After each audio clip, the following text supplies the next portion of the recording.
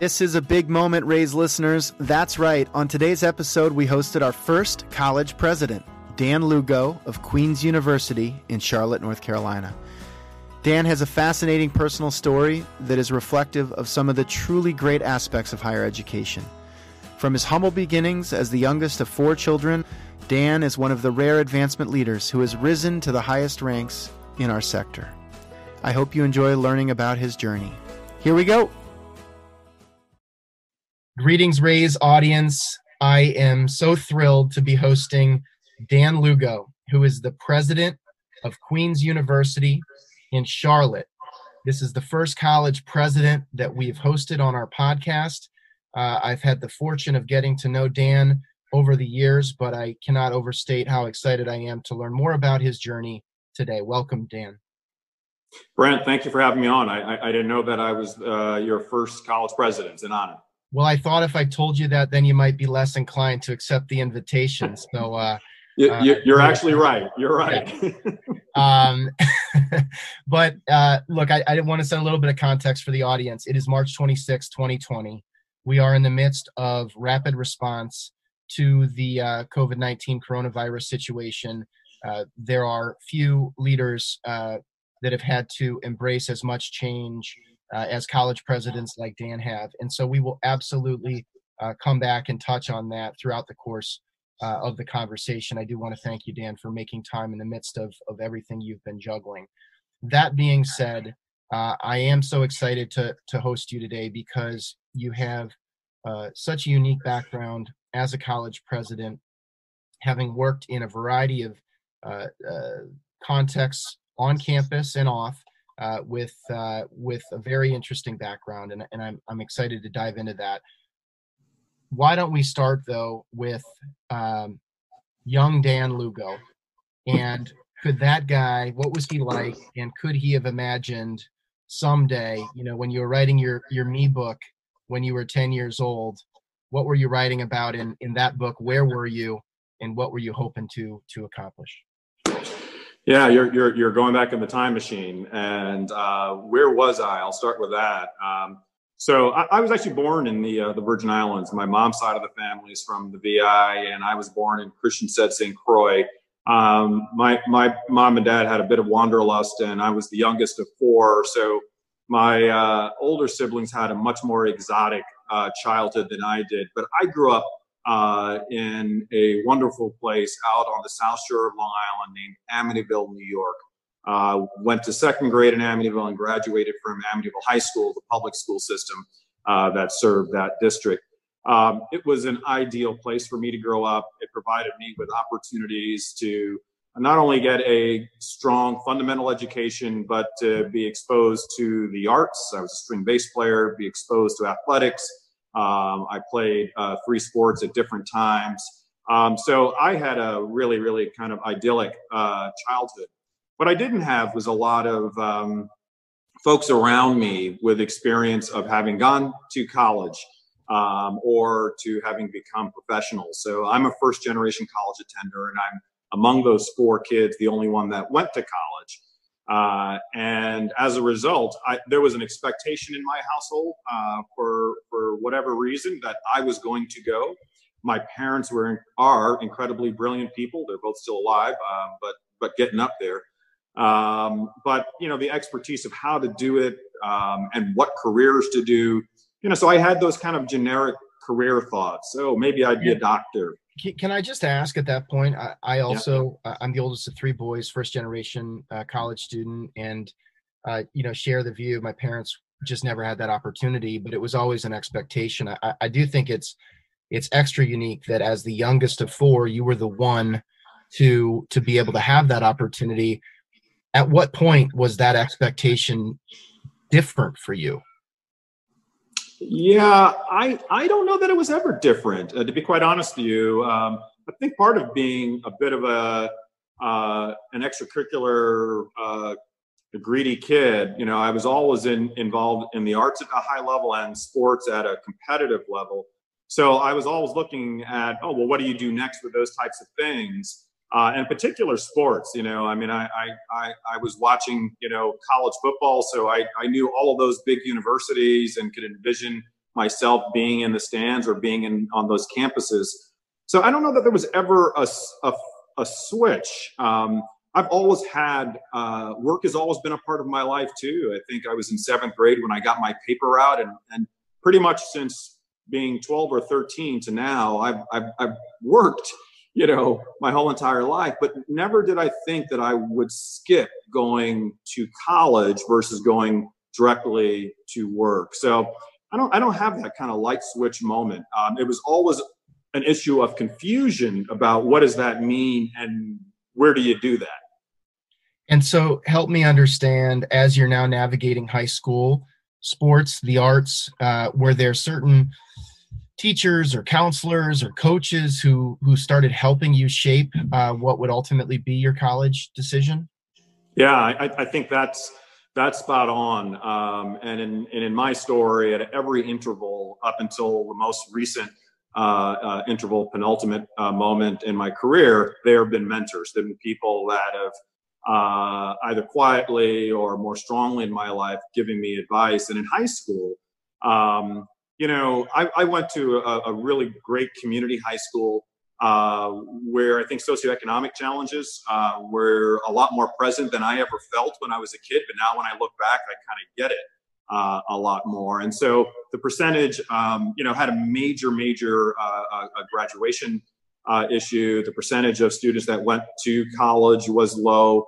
And there was a sense of, whatever that cohort that they thought had the potential to go to college, they wanted to ensure that group kind of got there. And some people that I would highlight were, kind of a junior high math teacher that for some reason saw real potential in me. And I was a smart kid and I could get by with doing not a lot of work, at least in that environment, right? That all changed when I got to college, which we can talk about, the virtual punch in the mouth. But through high school, I could really navigate without, keep staying looking cool, right? Without carrying a lot of books and doing all of that stuff. And there were some great teachers, in particular, a math teacher named Mr. Edwards that called me on that. And then I would really highlight a teacher named Mr. Schwartzman, who was my orchestra teacher. And candidly, I would say he opened up my life, period. He opened up my life. I was a violinist in 4th and 5th grade and early junior high. And he said, Dan, you're going to be a big guy. You should be a string bass player. And I said, I don't want to do that. He's like, the girls like string bass players, Dan. I said, okay, I'll do that. And that one decision, allowed me to find an instrument that I would thrive in, allowed me to get into a regional orchestra that in all 3 years of my high school experience took me around the world. I took a world tour in Europe and Asia and South America. Wow. And I think that literally defined who I would become, defined my curiosity and my thirst to really understand this planet, to understand people, and to navigate cultures and difference. Incredible. And so you ended up attending Carleton College in Minnesota. Like most people who are born in St. Croix and grow up on Long Island, you turned to Central Minnesota for education. No culture shock whatsoever when you got out there. Actually, massive culture shock, and I take your humor because it wasn't a real typical path. Unfortunately, just as a point of context, I grew up in Northeast Iowa, not far from Luther College, so yep. In the same cultural neck of the woods. Understood, and Decorah and that region I really love, and I love those North Central Plains states. I find myself to be very much an adoptive Minnesotan, but it wasn't the tried and true path for. I mean, you're in Amityville. Nobody knows what Carleton College is, and so how do you go from 4,000 or 5,000 potential paths for higher education? How did you start narrowing it down? Was it about the arts or sports or a combination? And how did Carleton find you? Yeah, so now that I've been on the other side and I've been a chief enrollment officer, I understand the magic that generated me. And it's actually not magic; it's just great admissions work. Carleton, basic strategy in the 80s and 90s was to be the first communicator to top whatever students they were looking for around the country based on their kind of PSAT searches. And the first piece of mail that I got in Amityville, Long Island was from Carleton College. I had never heard of the place. I didn't know a thing about Northfield, Minnesota. And the only thing I knew about Minnesota in general was that I was a Rod Carew fan for the Minnesota Twins. And the Vikings, had a really good defensive line, at that point in time. So it really didn't stand out at the start, but because they were first, they became kind of the yardstick by which I measured other communications. I'm really somewhat ashamed to say I'm a cautionary tale, even though it worked out. In my college search, I didn't visit a single school. The only college campus that I actually ever spent any time on was C.W. Post in Long Island, because that's where the Long Island Youth Orchestra used to rehearse. But otherwise, I went to Carleton sight unseen, and it was completely because of the quality of their communications and the great admission work that they did. I did have a chance to be interviewed by an alumna in New York City and went to kind of a gathering. And for some reason, I just felt this affinity with the more humble personality. They seemed more interested in me and my potential and my future, regardless of whether I went to their school or not. Where some of the other gatherings I went to, it was kind of like, oh, how could you turn us down? Of course you want to come with us. Yeah. And that really stood out. Yeah. Well, if you don't mind me sharing, one of my memories, which links back to Minnesota, is the first school that I got called by from a recruiting perspective on the East Coast was Brown University. And I really hadn't heard of Brown. And in fact, when they first called and said they were from Brown, I immediately assumed it was the Brown Institute of Technology in Minneapolis, because they were doing so much TV advertising in my local market, and that was kind of my first impression as well. So all that being said, you moved to Carleton, and Brent, I've got a question. So I had an experience where when I got into Carleton, I said, hey, I'm going to Carleton, because it had such low name recognition. Yeah, people were like a little disappointed, like, why didn't you pick X, Y, or Z? Did you have that same experience about Brown in Iowa? Well, let me tell you what really helped counter that potential was I graduated. I was a senior in 1999, which is when Varsity Blues was released, and Johnny Moxon, the star quarterback at the end of Varsity Blues, commits to Brown University, which really put it on the map for my my peer group. There you go. Otherwise, who knows? So you moved to Minnesota. Were the arts or athletics going to be a part of your collegiate experience as well? Yeah, so the arts continued. I continued to perform and study string bass, at least for the first 3 years that I was at Carleton. Athletics kind of fell off, and we all have these kind of back of the mind lists of biggest regrets. And that's on my list. The fact that I chose not to continue to compete. But every year that I get past that, the regret feels a little less painful. So I've only got about 20 more years before it's totally benign for me. What's interesting is that one of my regrets is I love playing guitar. I love singing. And I really regret not trying to do a cappella or something in the arts. Instead, I played football. So we can both, share those counterbalancing regrets over the next 20 years for sure. Yeah, absolutely. But Carleton was a good experience for you. Carleton was a challenging experience for me. Amityville High School was a very, very diverse place. And in fact, it was a school where the majority of the students were African American. It was probably 60% African American and 40% white at that time. It was a bit of a magic moment in the school district where those communities got along really well. And my understanding is that it wasn't exactly that case years before me, and it's evolved in ways where it continues not to be that case. But I was there in this kind of really magical moment. And, I went to southern Minnesota. I went to Northfield, great two-college town. And at that time, with fewer than 10% of the students being of all types of domestic ethnic minorities, and a very, very small African-American community.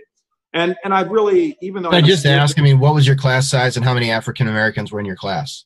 Gosh, and I'm sorry, I don't know that number off of the top of my head, but I think the class sizes were around 400 at that point in time. So, if you thought that everyone in that class, if 10% of them were domestic students of color, that's 40, and if a small percentage of that was African American, you can see how quickly those numbers get very, very small.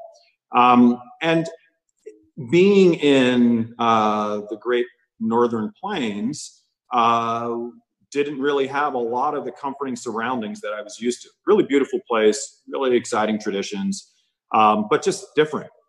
So really kind of getting used to that new culture was a bit of a challenge. And all trying to, my MO is to always make things look like, I'm pretty fluid and I'm adapting and I'm cool. So, keeping the challenges inward while managing actual real challenges became an even bigger challenge. So I would say that I had a great curricular and academic experience at Carleton, but it became truly my community deep into my junior year, where somewhat of a switch flipped for me, where I kind of took ownership for the way that I was engaging with that community. And was I really giving fully of myself? Was I really committing to the friendships that I was making there? Was I committing to actually having fun there versus almost self-isolating myself and putting myself on the periphery of the experience? And I think once I reoriented that and put myself at the front of my own narrative, it's amazing how many things really opened up for me there. And as a result, Carleton was a very, very much a defining experience. And I'm sure we'll talk more about it, but I credit Carleton with kind of, rescuing me on a number, on at least two occasions, right? So the first was bringing me to Carleton to get the type of immersive liberal arts, great community experience that I had. And the second time, I left a profession to get into higher education and went back to my alma mater and started to work there. So I owe quite a bit to Carleton. Well, I definitely want to learn about that part of the journey. You studied political science, and then, which would be a fairly, one of the more common paths, you pursued your JD, but you felt connected enough to the great state of Minnesota to head up to the Twin Cities and go to the University of Minnesota. Was that a tough decision, or what kind of led you to say, okay, I figured out this whole Midwestern thing. I've really immersed myself and figured that out midway through the junior year. Let's go all in on Minnesota here for a few more years. I think that would have been the better movie script. But unfortunately, that's not the reality. When I graduated on that second Saturday in June of 1991, and drove home across the country, I thought for sure that Minnesota was in the rearview mirror. I was actually destined at that point in time to go to Boston University Law School. And I was going to be rendezvousing with a childhood friend who I grew up with in Amityville to go to that same exact school. I got home to New York City, and I got a call from an admissions person at the University of Minnesota Law School who said something to the effect of, "Hey, we haven't heard your response to, our Royal A. Stone Scholarship offer that we've been." And I said, I moved out a few weeks ago and I haven't gotten a response. Can you explain what that opportunity is? And the opportunity was persuasive enough for me to tell my childhood good friend that, hey, I can't believe I'm abandoning you, but for financial reasons, I'm going to go to the University of Minnesota Law School and head back across the country. That experience in those 3 years were really interesting for me. I really didn't fall in love with with law school, but I definitely fell in love with the university, the state. From that perspective, I saw a slice of the Midwest in Minneapolis and St. Paul and the Twin Cities that really resonated with me. And, you know, one of the challenges of being a first generation college tender is you become a first generation college graduate, you become a first generation person to go to graduate school, you know, so you continue not to have those types of peer influences to really communicate about what you're observing and getting good advice about what to do next.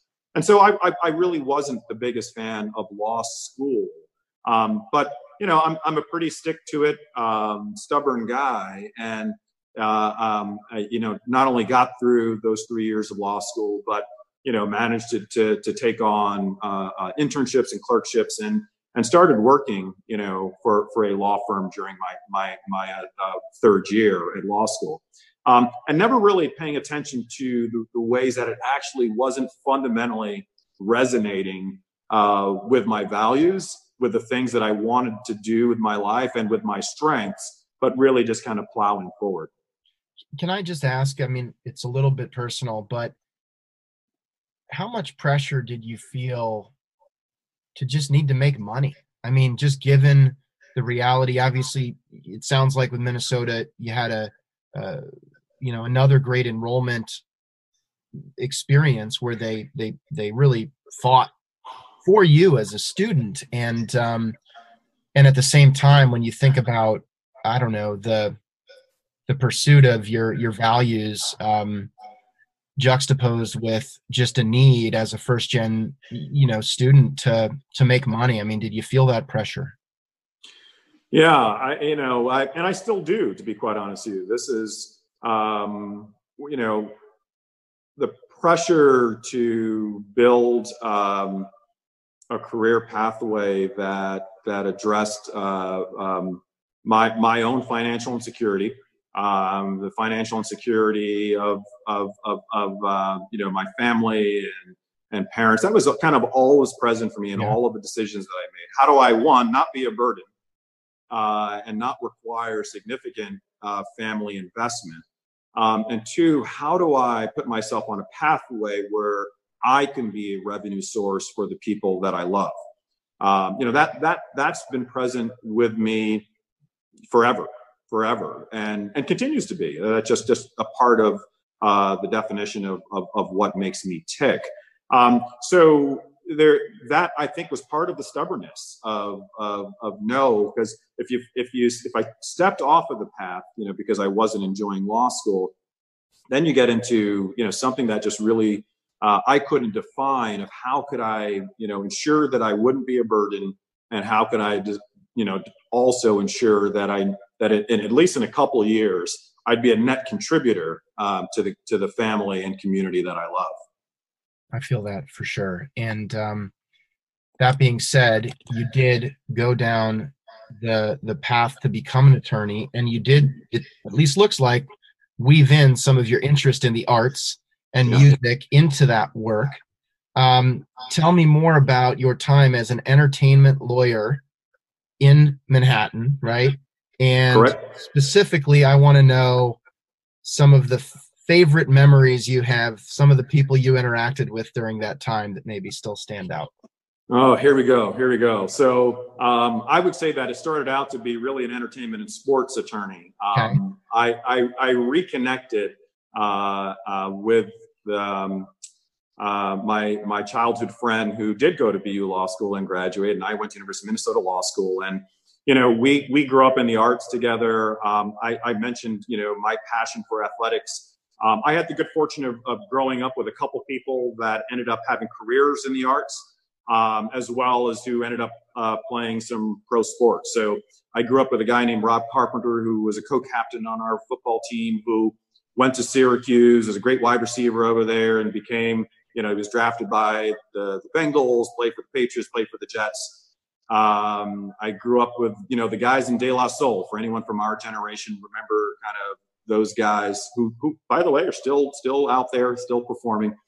And so I thought, you know, that I had gateways into those professional communities. And so How do I feed a little bit of my passion for those areas by staying adjacent to them, perhaps providing legal services and agency services?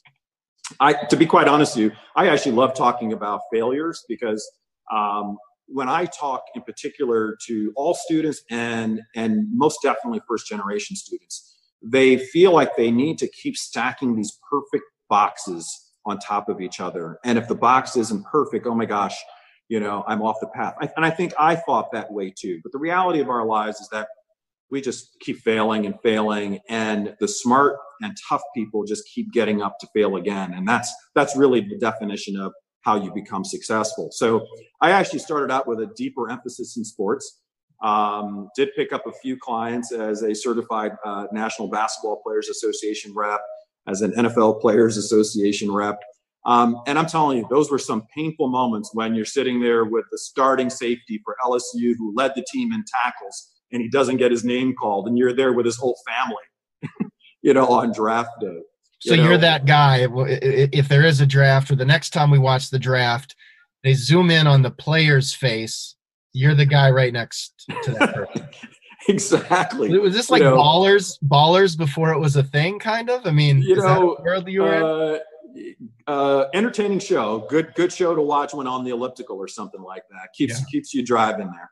But there's a lot of maybe was there a little Jerry Maguire? Maybe that's a better Jerry Maguire was successful until he wrote that memo, right?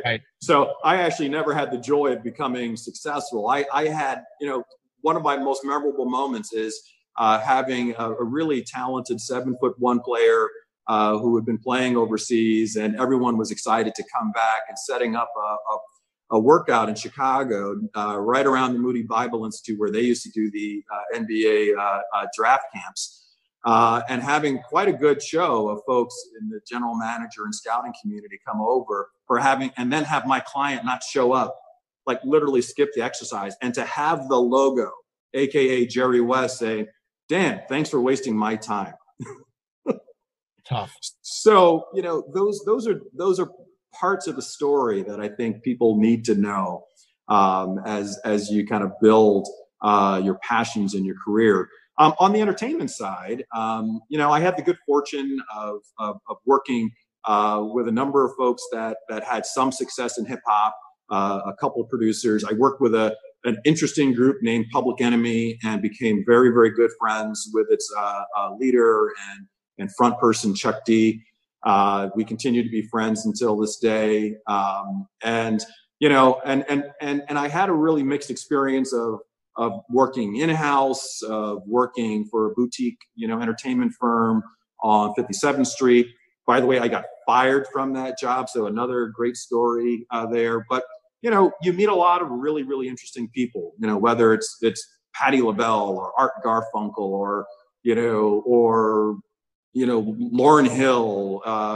You get some nice backstage passes, but at the end of the day, it was entertaining. But for me to have had the success that I would have wanted to have had, I would have really had to have compromised on my values. I would have had to have compromised on the dedication and commitment that I would have had towards my family.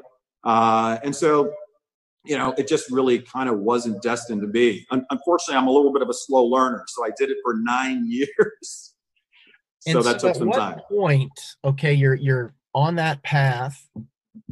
You've got maybe in the back of your mind some questions. You have some failures that you go through. You still, I guess from my vantage point, you don't envision that the next step would be to move back to Carlston and join the admissions office. So there's a lot that has to happen to go from questioning the path to moving into higher ed admissions. So what's the story there? Did they recruit you again? I mean, how did that happen? Yeah, great question. And it is a more complex and complicated answer. And I'll try and not unthread, because we might have a couple of entertainment or sports attorneys listening. I mean, maybe one. So you're really speaking to that person right now. There are a lot of attorneys that do get into higher education. There's no question about it. I don't know how many from the entertainment field, but definitely a bunch that do get into education. Over that 9-year period of time, I was doing a lot of self-reflection. At that point in time, I had a network of friends and colleagues and people that I could really ask them about their careers. I was looking for different pathways to other possibilities, but I had stayed connected to Carleton as an alumnus and as a volunteer. I volunteered with the admissions office at Carleton, and so I was the guy that, believe it or not, would make some time to go to a college fair in New York City. I was the guy that would interview applicants coming out of New York City, and so I got exposed to that work. And did it? I'm guessing it just felt great. It did, actually. When I kind of took inventory of my life, and I was like, what are the parts of my life that I really, really enjoy? For some reason, I enjoyed speaking with really, really bright students, who had a world of opportunities there for them, that were just so turned on to learn. And I was turned on to tell them about this great place that I was connected to and how it might have been a possibility for their next step. So I enjoyed doing that.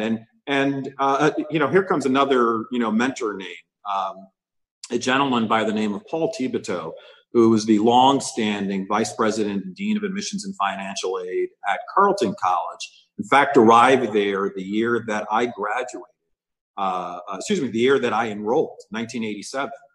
At Carleton, and just retired last year. Wow. So through that volunteer work, he became quite a mentor to me in talking about, hey, by the way, there's some opportunities for folks with your skill set in higher ed, and maybe you should consider them. And I spent literally about 2 years exploring some development jobs, some admissions jobs. And, you eventually have to kind of throw your hat over the fence and chase it. And with a lot of uncertainty behind that decision, it was risky, but turned out to be the best decision that I ever made. So you show up as the assistant dean of admissions in 2004 and spend 7 years at Carleton.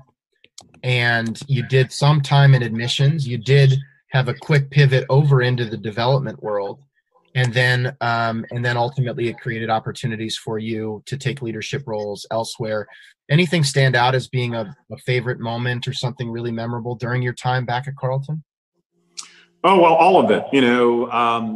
The experience of going back to your alma mater to work as an alumnus is really quite interesting, right? Because you have this kind of either jaded or idyllic viewpoint of, perhaps you're like, oh, it's all about the money, or, oh, it was so pristine that it's perfect. And there's a risk when you go back as an alumnus, because you actually get to see the sausage being made. And one of the things that happened for me, and going to an incredible place like Carleton, I really saw what a calling working in higher education was. Every single day, the faculty and staff at that institution, they wake up and they do their jobs, and they obsess about how much they care about the student experience, right? That is really the driver. And that was what was missing for me in my law career. The driver in my law career was, is this deal going to make money? Is this talented person, do they have the potential to make money? And every day, the decisions, the work that the professionals that worked at Carleton was all about how do we ensure that everything that we do makes the student experience great. And that really resonated deeply with me. I found a home. To be quite honest with you, while my extended family, not my immediate family, had incredible support from my wife to make that move.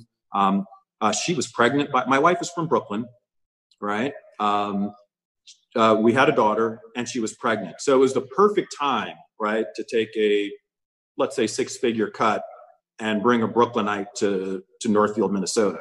Zero risk right? whatsoever. Yeah. I mean, I couldn't plan that any better. That was just spot on. But I had incredible support. And that first job as an assistant dean of admission literally was probably the most fun that I've ever had. I mean, can I ask, until recently. Did any other kids from Amityville and Long Island end up making it out to Carleton during your time, or nearby schools?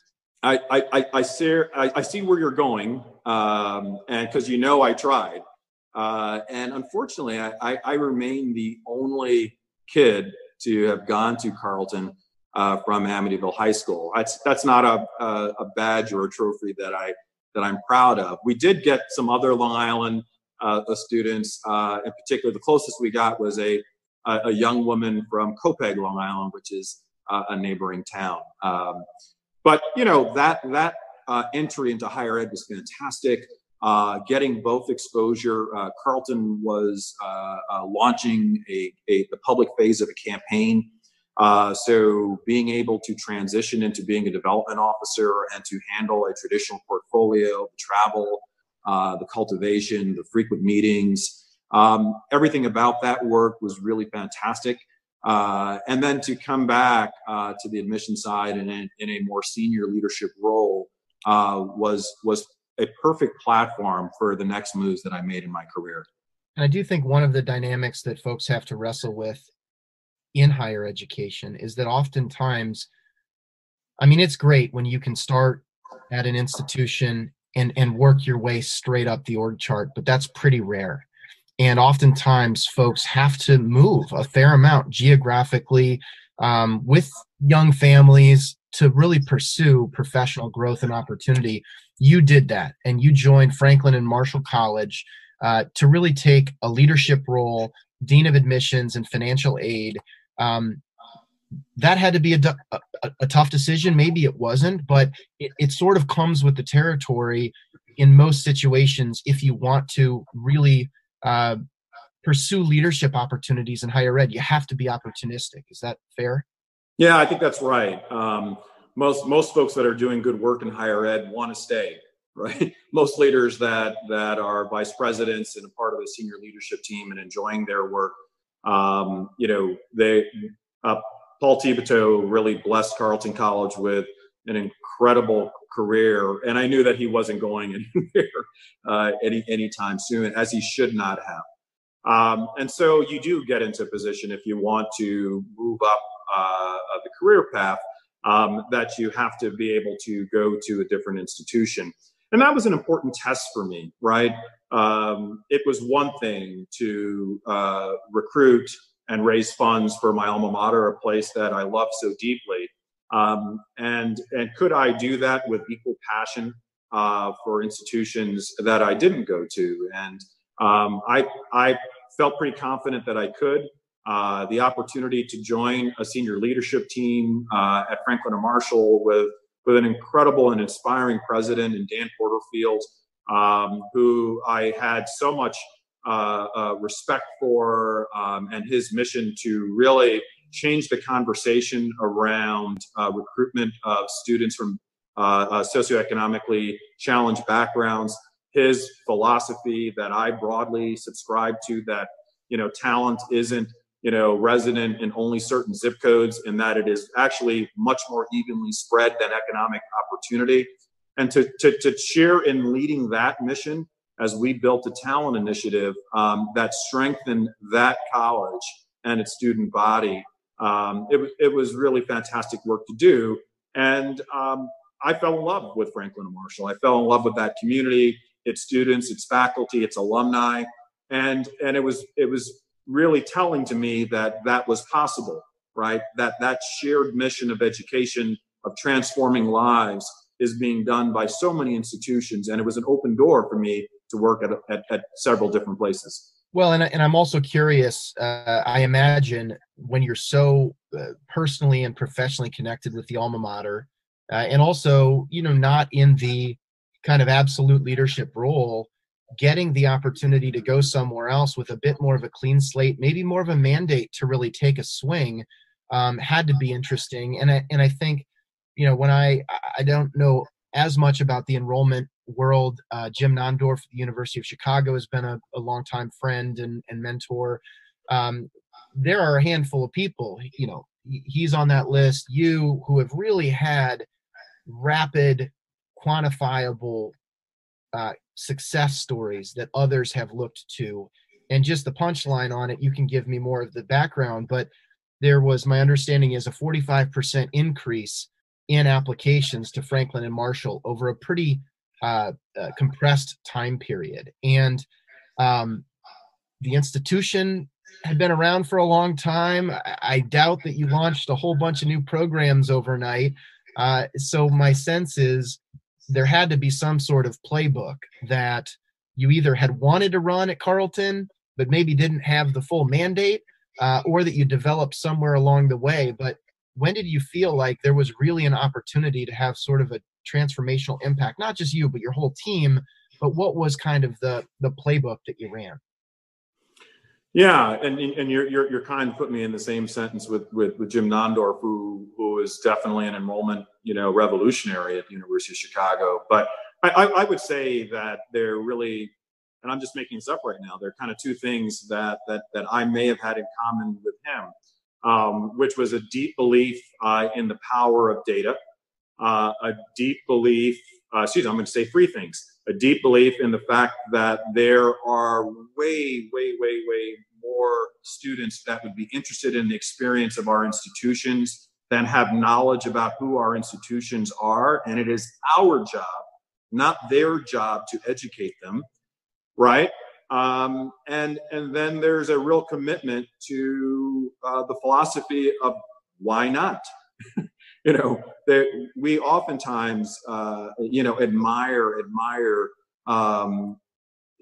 things that we assume that always need to be. Well, we've always been like that. Well, we've never done well there, or I don't think we've ever seen a student from X, Y, or Z.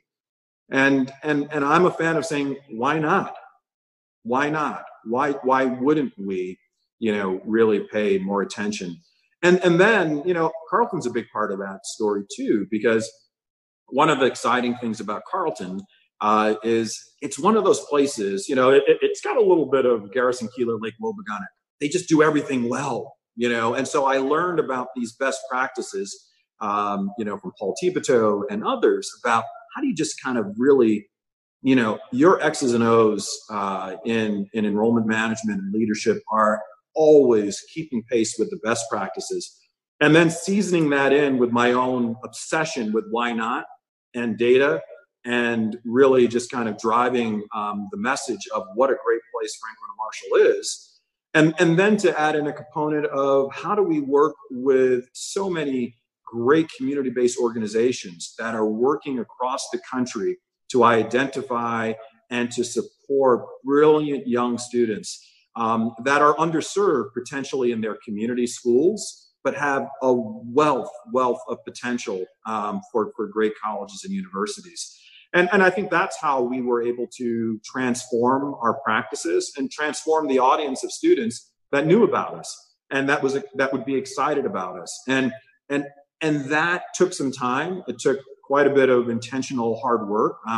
That was a team effort. It sure wasn't me. And that admissions team, I think, really did a stellar job of lining up all of those practices, staying committed to spreading the word, and never really admiring a barrier, and just really kind of breaking through. I'm wondering if your commitment to why not also is the only common thread in your career path, because what you don't expect is for somebody to help lead an admissions transformation, enrollment transformation, achieve that kind of growth, and then join an advancement shop as a leader at Colby College. So maybe this why not thread is the common piece of the story. What leads you then, now that you've got this playbook? The logical thing would be, let's go run it somewhere else. But instead you decided to go help spin up the largest capital campaign in liberal arts history, if I'm not mistaken. Or one of them. That's a great question. I think the philosophy of why not, even though I just made it up, maybe actually rings true. I had the best admissions job in the country, working with Dan Porterfield in a community that understood the mission really, really well. Things were going well. So I certainly wasn't interested in going anywhere else to take on, an admissions job. But what I was interested in, becoming increasingly more interested in, was the long-term possibility of becoming a college or university president. I not only became. Was there a moment, like, was there somebody you met or a session you attended where you started thinking, hey, I might be able to do that, or I would love to do that?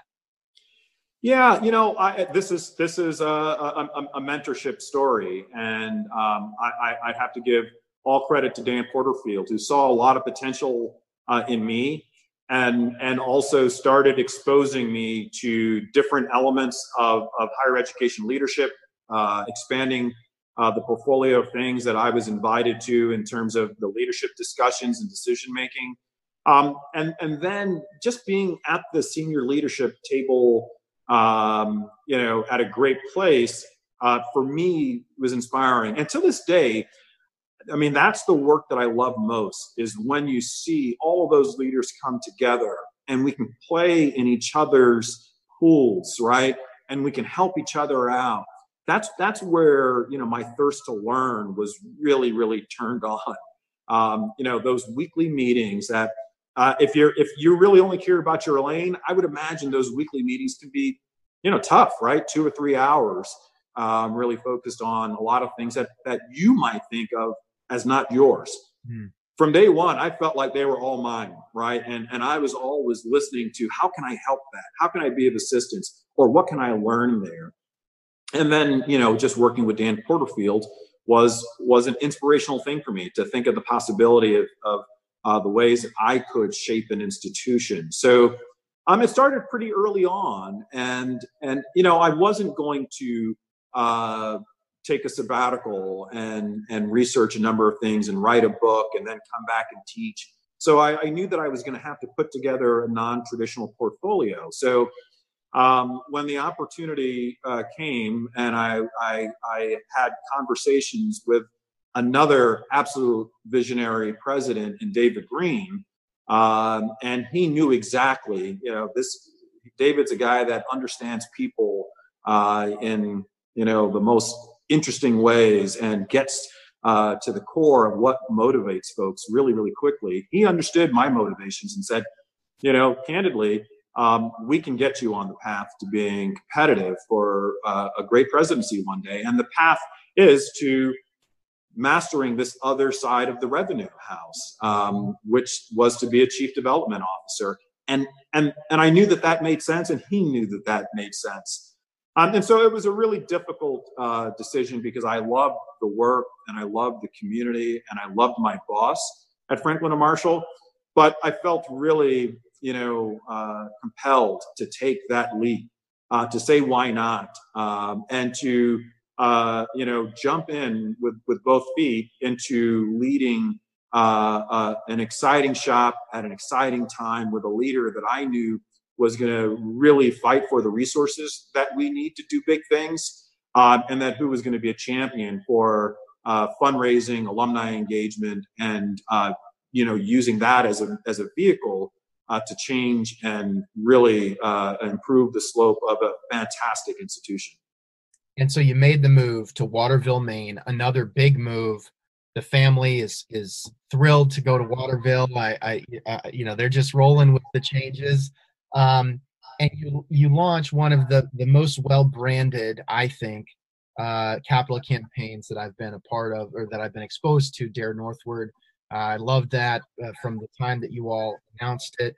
And I also will say, you have been fairly public on platforms like LinkedIn and Twitter, which I think is still not that common for development professionals, advancement leaders. And I'm curious if there was a moment where you felt like not only kind of the institutional branding and the broad communications, but that you, Dan, were going to build your own kind of social and professional identity and put yourself out there a little bit on some of those social platforms that can be scary. Yeah, there are several things that kind of make me tick, and one of them is technology and communications. And I've been an early adopter for different social media community platforms since their release. And I feel like I require a lot of my teammates and how everyone becomes a storyteller. And I feel like I have to model that behavior. Luckily, I enjoy it. I really don't do it grudgingly. How can I use whatever role that I'm in? And it might be a small audience, but the power of social media is that, hey, if it hits a nerve and resonates with a number of people, it gets syndicated, right? It has really an opportunity for some viral growth. And it's been fun to see which of those stories, that I champion have that opportunity. But it's impossible for me to really, in my opinion, really drive someone else towards that work if I don't embrace it myself. And there are risks with that. Luckily, I don't think that I've really stubbed my toe on anything. And I understand what my channel is and what it's about and what the stories are that I should be talking about. And it's tough to thread that needle where you don't seem like a shill, right?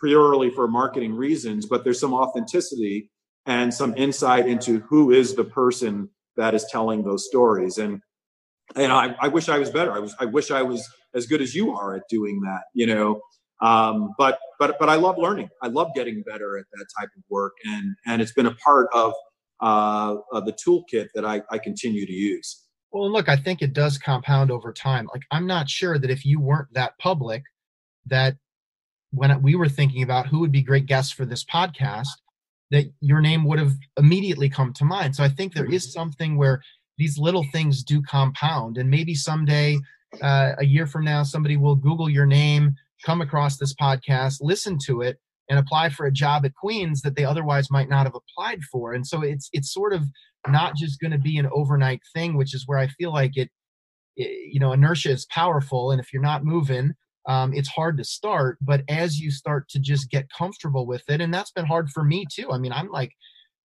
we've learned a lot over the last 10 years of starting this company, but there's definitely been these moments of like, who am I to say how somebody should be doing advancement? I haven't necessarily done that work, or how do I sort of balance that humility with also wanting to have a point of view and being willing to put forth new ideas. And so I commend you on frankly giving me and others a window into your world at Colby and now in your current role at Queens. And I actually wonder, even when you think about building the quote unquote portfolio as a leader today, does that matter to whoever the selection committee was to ultimately make the offer for you to join Queens as president? That kind of thing probably matters to them as well. Like, is this guy going to be accessible and available to our community through these new digital mediums? Maybe it doesn't matter that much, but I'm curious if it's come up at all. I think it does. I mean, I think it does matter. And clearly the search for the Queen's president was incredibly professionally done. It was a fantastic search committee. It was, staffed by a national, leader in presidential searches. So they knew what I was doing out there. I don't think we had a very intentional conversation about that. But what they could feel was that college presidents are college presidents 24 hours a day. And it's interesting. I feel sometimes it's helpful for me now as a college president, but I feel like I've always been wired like that, right? That has been a part of my personality. And my wife kind of knew this about me way back when we made the decision 16 years ago to get into higher education and to leave New York. I was commuting into New York City from Montclair, New Jersey, taking a train. It was, an hour commute or so back and forth. And when we moved to Northfield, I had an assumption that we would live in the Twin Cities because I've got this urbanite, wife, and I would continue to do the commuting. And she said, heck no. I know you. You think it was because you were a lawyer that you worked forever and worked hard. It's because you like to work. You're a workaholic. And we're gonna live close. We're gonna live in Northfield. And at every position that I've had, whether it was Carleton, F&M, now at Queens, I am always less than a 5-minute commute from home. So, if I'm putting in a 12-hour day, if I'm there from 8 to 8, I get home at 8:05, right? Which gives me the opportunity to, be fully engaged with my second obsession, which is my family, right? If we had a commute in there, that just wouldn't work. So I've always been wired to kind of carry, to be mission centered. I have a hard time turning off, the things that I'm passionate about, and I think part of that openness towards communicating about the mission, about my passions in social media relate to that. And so, yes, maybe that does. People can see through that. They can see, hopefully the search committee saw that this is a guy that will really embody this role and not run from it, right? That will enjoy the aspects of taking that on, in the 24-hour type of role that it is. I love it. I have to ask, I do wonder, so when you're in the Dare Northward campaign in particular, one of the things that fascinates me about the two sides of the revenue house, as you described it, is I love learning from enrollment leaders because the rapid pace in enrollment is unparalleled. You go back to zero at the end of each cycle, and you've got really this compressed time period, which is why I do feel like there's been a lot of innovation around data in the enrollment space. Yesterday, I interviewed for the podcast Matthew Lambert, who's the Vice President for University Advancement at William & Mary. And he talked about how on the advancement side, they think about creating 80-year relationships. So like you might get 8 months on the enrollment side of things. You literally have 80 years on the advancement side of the house. And you jumped to that side in leading the campaign at Colby. And I'm just curious along the way, like, was the pace different, or how do you feel about that 8-month cycle versus 80-year cycle? And then the other thing I want to ask is, I would imagine the background as an entertainment lawyer, where you're dealing with high profile, high net worth people, negotiating complex transactions, was probably pretty useful when you started working on some of those gift agreements. Is that fair? Maybe not. I've always, so part of, I think what that actually is less the facility of being with high net worth folks. I enjoy being with creative people and learning about them. And at its core, that's what great development work is how much do you enjoy about learning about what makes people tick, what makes them excited, what are their values, what do they want to get done in the world? And then to connect those with the mission of your institution. I love that work. I love people, and I love hearing their stories. You won't be able to tell on this podcast because I'm talking a lot, but I actually love to listen. I just love to listen closely. And candidly, in development work, the less you're talking and the more they're listening, the more they're giving you the keys, to their kingdom in many ways. And so that was also something that I think was helpful in working in the entertainment business, but not as much as you might think. That being said, maybe if you can kind of refresh me on the first part of the question. The pace, the 8-month enrollment kind of cycle you really get versus the 80 years, and does that result in a different approach to data and digital media, for example, on the enrollment side, where you really have no choice versus advancement, I think that's one of the areas that we've been championing. But at the end of the day, if the top 2 or 3% of your supporters are contributing 90% of the revenue, do you really need a great Facebook strategy to do that? Probably not, because those are 80-year relationships or 50-year relationships. But for that middle of the pyramid or bottom of the pyramid, it has always felt to us like that's where advancement could learn a lot from the enrollment world. Yeah, well, I would say that yes, the very data was important to both roles, and one of the things that I'm excited about that's helped me to execute at both chief enrollment and chief advancement officer roles is that I've had a kind of partner in crime in that work at both places, right? So and he continues to be with me currently as our vice president for strategic planning. And that would be a gentleman by the name of Rich Majerus, who was. And I would just say, if you're listening and you're interested in data, either for advancement enrollment in general, Google Rich. He's done a really nice job putting forth a lot of his learnings very openly and publicly. We've learned a lot from him at Evertrue, and I'm glad that you gave him a shout out. Yeah, no. My pleasure, because he's a big part of my success. And the stories that we've been able to, create together, in admissions, that cyclical nature really puts, I think, everyone on a balanced playing field, and the folks that can really take advantage of data to make an impact in the pipeline in literally, 2 or 3 year kind of windows have the best opportunities. And segmentation is getting to be a lot more possible, but the richness of the data that you can get in advancement is so much stronger, and it is because of the length of connection that these folks have to the institution. It does have to do with what's available publicly to learn more about individuals. But I would also say is that I didn't have the luxury, and I didn't want to work at a place where the focus was only on the top 2%. And that's not the out that David Green gave our advancement team. We had to be great at everything.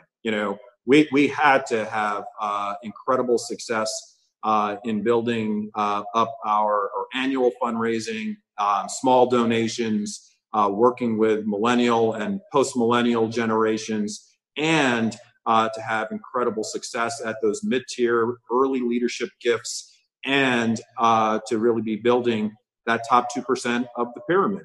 And we were able to do that, and we held ourselves to that standard of excellence, literally, because that was the requirement. That's what we owed the institution, and that's what we thought the Dare Northward campaign could be about, because Dare Northward to Colby is about everyone pursuing, their best selves. And that really influenced everything that we did.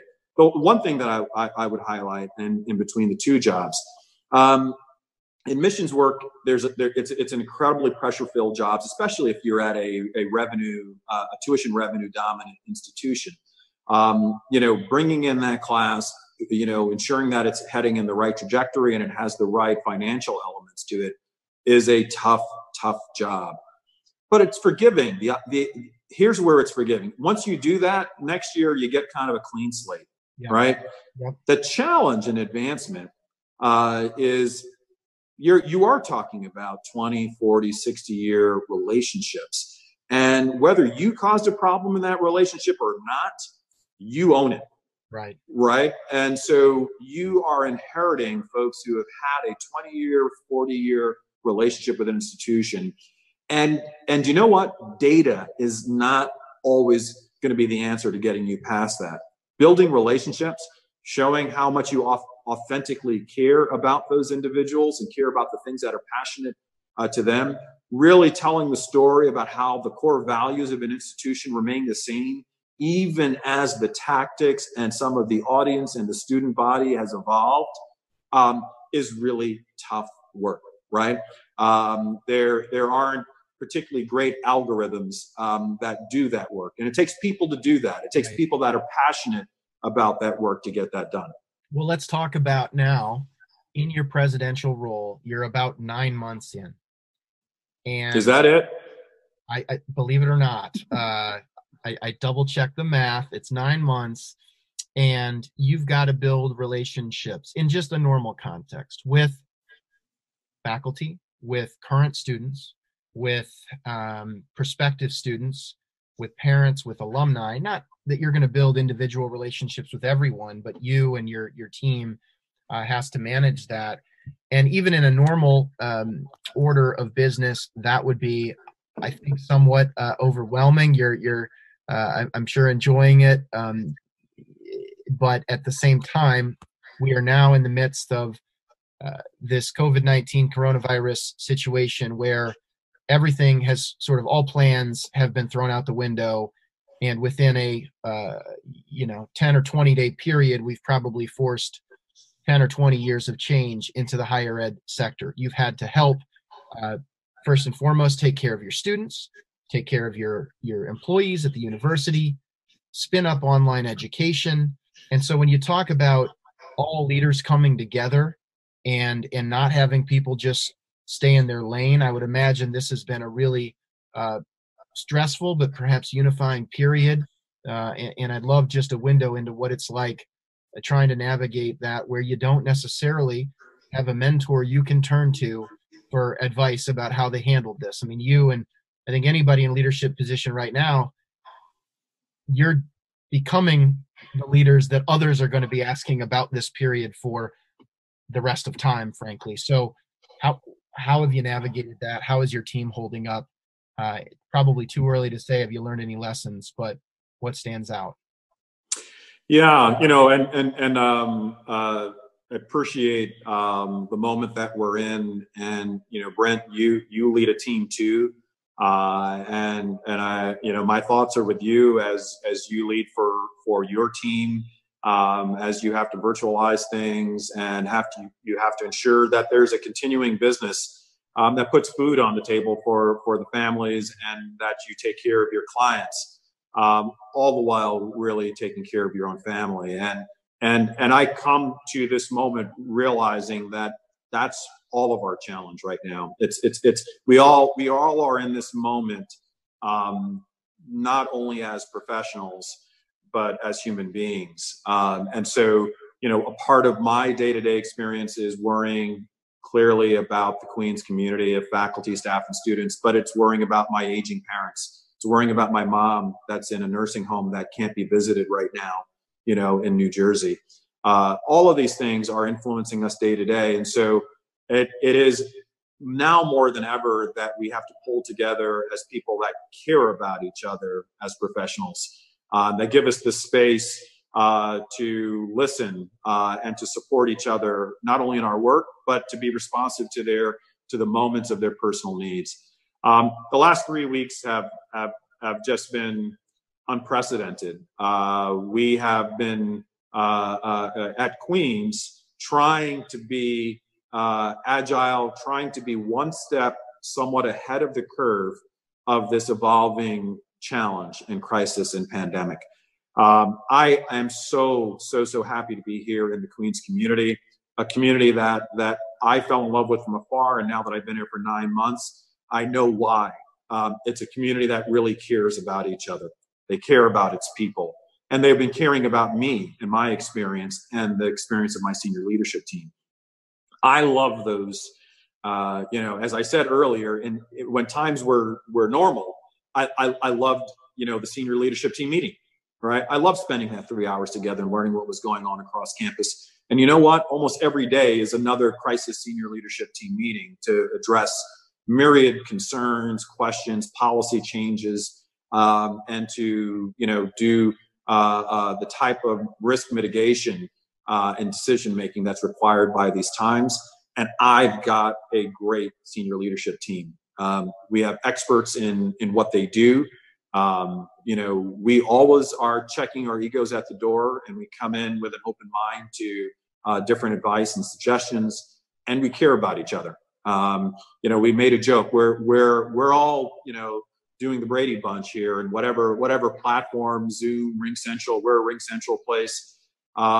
And the best times of my day when I'm not worried about the world, when I'm not worried about my family, when I'm not worried about our students, is the time when we're doing the work, when we're literally spending that time together, making decisions. And then, we kind of got to get into our own silos and islands to execute on those decisions. So, it's been a real a study, and I still have mentors, right? I'm still in communication with Dan Porterfield. I'm still in communication with David Green. And I'm thankful every day for the leadership that they modeled and that I learned at their leadership tables. And had I not had those experiences, boy, I would not be as good of a leader for Queens right now. I just wouldn't be as prepared as I think we are as a leadership team to handle this in the best ways that we can.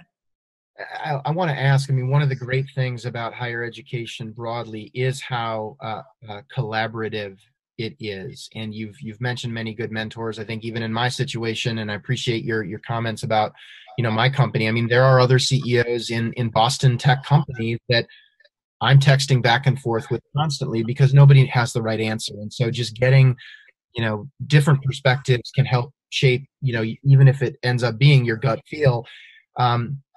Our college presidents, are you all texting each other all the time? Is that kind of the community you have, or is it a tighter group of mentors? Who are the crew that you're in touch with right now as you all try to navigate some really big decisions with very incomplete information? Yeah, no, I think that there's quite a bit of communication going on, and I think college presidents are paying more attention to that cross communication than they typically usually pay attention to it. That is informal with the relationships that you make in the surrounding community. I'm excited to communicate with Clay Armbruster at Johnson C. Smith, with my peers at UNC Charlotte, at Davidson, Carol Quillen, Phil Dubois. That extends out, across the country to my network of folks who, I guess as we age, we've kind of moved up the ladder. But also importantly, the member, the CICs, the NCICUs, I honestly didn't, read every single email from those organizations every morning. Now I do.